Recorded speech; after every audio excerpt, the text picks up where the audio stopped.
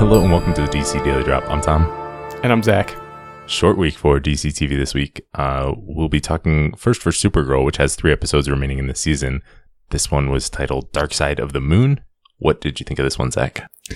This was a pretty good Supergirl episode. They've been doing a great job recently of wrapping up this story that has been the main story, the World Killer thing.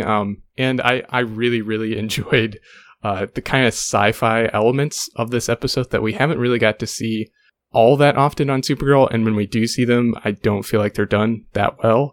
This kind of stands in really good contrast to the other episode where Kevin Smith directed and they went to like Mars, and it didn't work for me. And then there's also the one where they went to the planet around the red sun, and that one didn't work all that well for me. But this one worked really well. I liked the set design of Argo City, the kind of futuristic elements there, and the whole council and all of that stuff. It worked really well, and I think they did a great job with it.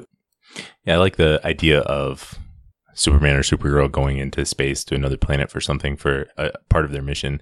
And so this was handled pretty well, like you said. And what'd you think of the big twist that it was Argo City that is there and Kara's mother is alive and well? Yeah, I mean, it's the timeline of Krypton and who survives and doesn't survive and what parts of Krypton survive and don't survive and where they are is complicated enough that I'm just going to let it pass that Argo City escaped somehow and is just floating around.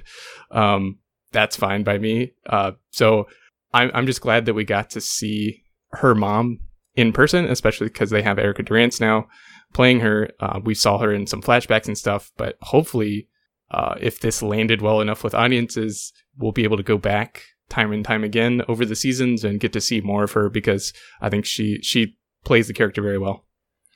Right. I hope it's not just kind of dropped like Jeremiah Danvers, what happened to him, but it's a huge thing. I mean, this is a big thing too.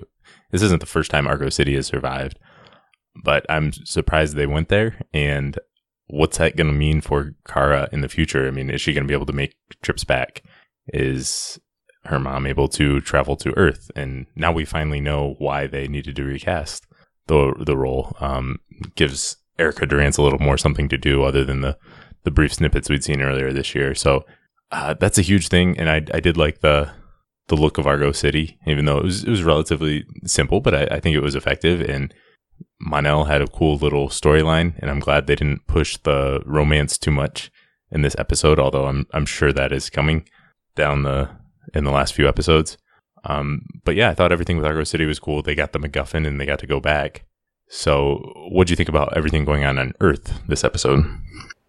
It was an interesting enough B-plot with Alex like being hunted down, and they're just pushing really, really hard that she's going to end up adopting Ruby. You know, everybody outside of the show knows it, and it's basically everybody on the show is just pretending like it's not going to happen until it does happen. Sam's going to probably not be around anymore, and Alex will be able to adopt Ruby. But I'm kind of making fun of it, but I'm glad that they're taking the time to build up that relationship so that it doesn't seem like it comes out of nowhere. Like it's already believable at this point that Alex really cares for Ruby, and this was a good way to illustrate that. You know, she has never really cared about her well-being.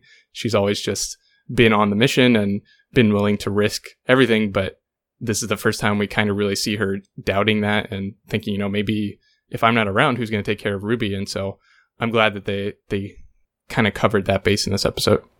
Yeah, you could argue this is a bit of fluff in the terms of the whole season story arc, but I think for Alex's character, this was a big episode, and realizing that everything you said there, and it was just cool to see her as a Mission Impossible agent, essentially doing Tom Cruise stunts, trying to do that. Whenever I see anybody jump across a building, I just imagine they're going to break their ankle. Right. So I'm a little worried about that. But yeah, that was good. And then we also get to see Lena versus Rain, and Lena finally decides to kill Rain, although it is too late. Yeah, so it ends pretty well with Rain just about to punch Supergirl in the face. She did hit her with all of the kryptonite, right? She turned it all the way. Well, it should have just been like one big button that just does it instead of like a click and drag slider thing, because I feel like that took a little bit too much time. But Yeah, so I wonder if she's weakened now, and maybe it'll make the fight a little easier for Supergirl, or if for some whatever reason it actually made her stronger, and she's gonna be able to take down Supergirl a little easier now. So I'm interested to see what the effects of that were. Yeah, imagine it, they mentioned immunity, like she was becoming immune to it. So I think it's just not going to impact her one way or the other. Yeah. Yeah, the slider was a little slow, but it was faster than all the bombs that Alex had. She had time to run one to a garbage can, time to I forgot about that. to inspect the entire motorcycle. So that took ridiculously long compared to the kryptonite thing. But yeah, this was a fun and good episode of Supergirl, and I'm excited to see where it goes the last few episodes. Yeah, me too. They, like I said, they've really focused back in on this whole World Killer storyline with Sam, and especially with Ruby and everything. And so I'm happy so far with the direction they're taking. And like you said, they're going to bring back the romance with Mon-El at some point. So hopefully they handle that in a good way. Yeah, we'll see. I'm not looking forward to that part for the remainder of the season, but hopefully it's handled well. Yep.